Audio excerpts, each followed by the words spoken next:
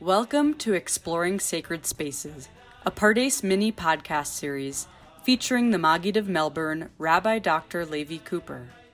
Throughout this series, the Maggid of Melbourne will be taking us on an exploration of synagogue architecture and what makes physical space fit for sacred action.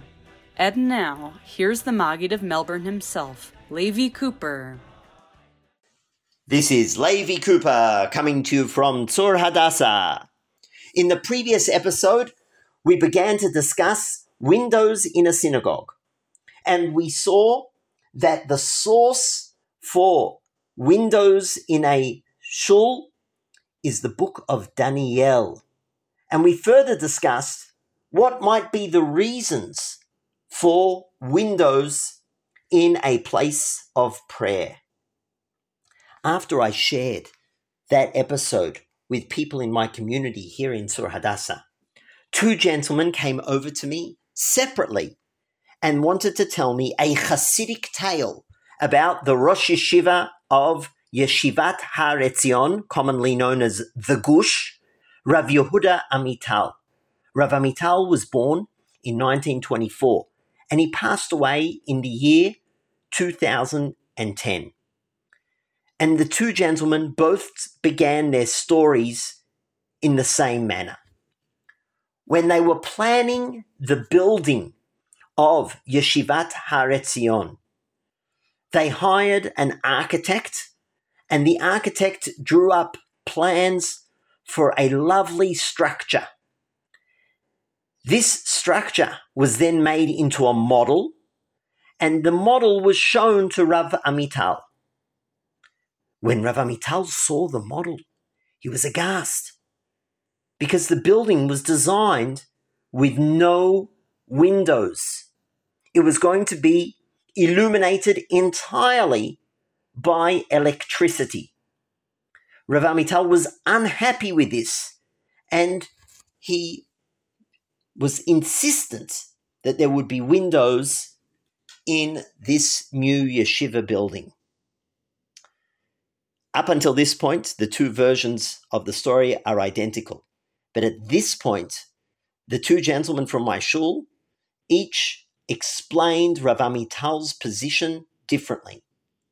According to one version, the reason Rav Amital demanded that there be windows in the Beit Midrash was connected to scent. Rav Amital related a story of an unknown Hasidic master whose Hasidim, his disciples, once came and excitedly claimed, "The Messiah has arrived." The Rebbe stuck his head outside the window, sniffed the air, and then decidedly declared, "No, the Messiah has yet to arrive."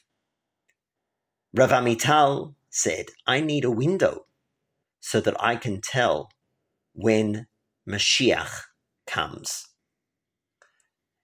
So it sounds like Rav Amital wanted windows in order to be able to stick his nose outside and get a sense of what's going on beyond the walls of the yeshiva. The second gentleman in my community offered a different take.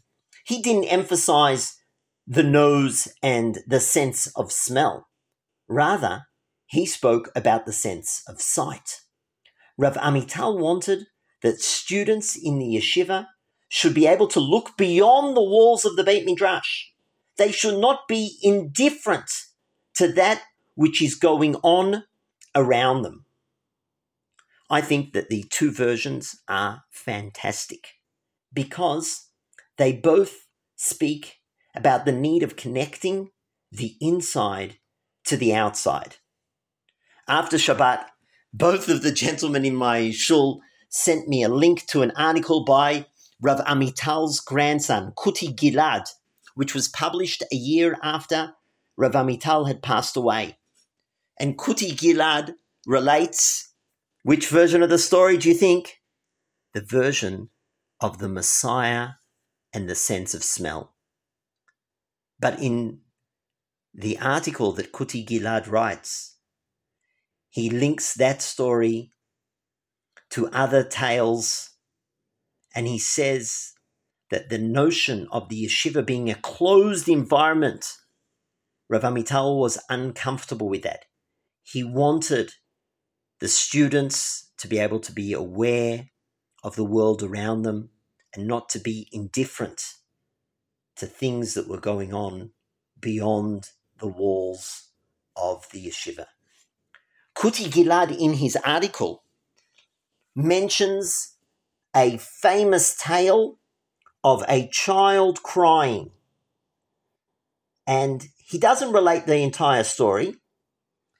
The story, I believe, that he is referring to is the story of the founder of Chabad Hasidism and his son, Rav Shneur Zalman of Liadi, and Rav Dov Ber Shnei Uri, his son.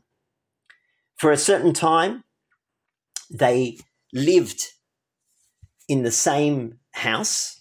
Rav Shneur Zalman of Liadi lived on the upper floor, and Rav Dov Ber Shnei Uri, also known as in Yiddish as the Mittler Rebbe, lived on the bottom floor. And the Mittler Rebbe's powers of concentration were extraordinary. And it once happened that while he was learning, a baby fell out of its crib and began to cry. But the Mittler Rebbe was so engrossed in his studies that he didn't realize, he didn't hear the cries of the child. But from the second floor, his father, Rav Shneur Zalman of Liadi, he heard the cries of the child, stopped his study, went downstairs, picked up the child, and calmed the child down. All that time, the Mittler Rebbe didn't notice not the child nor his father. And sometime later, Rav Shneur Zalman of Liadi saw an opportunity to quietly rebuke his son and explain to him that this isn't the right path, to be so engrossed in study and contemplation so that you don't even hear the cries, the sounds, the voice of a wailing child. I think that story, lovely story. I have a question that maybe, my dear listeners, you could help me with. To the best of my knowledge, that story was recounted by Rav Menachem Mendel Schneerson of Lubavitch in 1963. I'm wondering whether Rav Amital took the story from the Lubavitcher Rebbe or whether he had another source. Either way, all these tales that I've related, the windows, the scent of the Messiah, seeing through the windows at those outside and hearing the cry of a child, all of them point in the same direction. That we need to be aware of what's going on outside of the four walls of the Beit Midrash, of the closed environment of the Beit Knesset. We need to be able to stick our noses out and sense what's happening in the world. We need to look through the windows and see others, in particular those who haven't come into our places of study and prayer. That's the challenge when you build a shul or a Beit Midrash. How do you create a safe, encouraging environment that is not disconnected entirely from the outside world? That's all for now.